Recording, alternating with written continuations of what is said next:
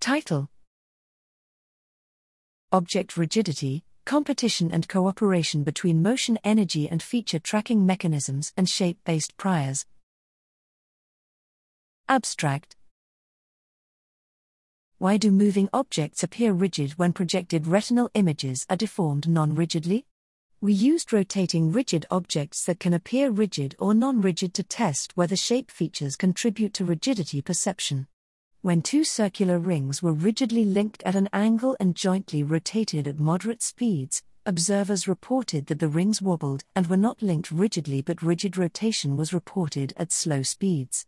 When gaps, paint or vertices were added, the rings appeared rigidly rotating even at moderate speeds. At high speeds, all configurations appeared non-rigid.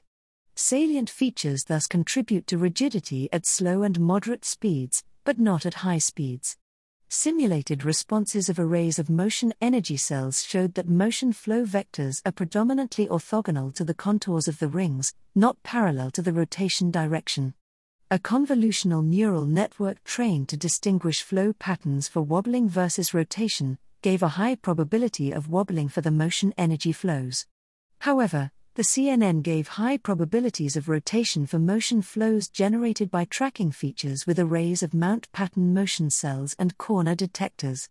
In addition, circular rings can appear to spin and roll despite the absence of any sensory evidence, and this illusion is prevented by vertices, gaps, and painted segments, showing the effects of rotational symmetry and shape.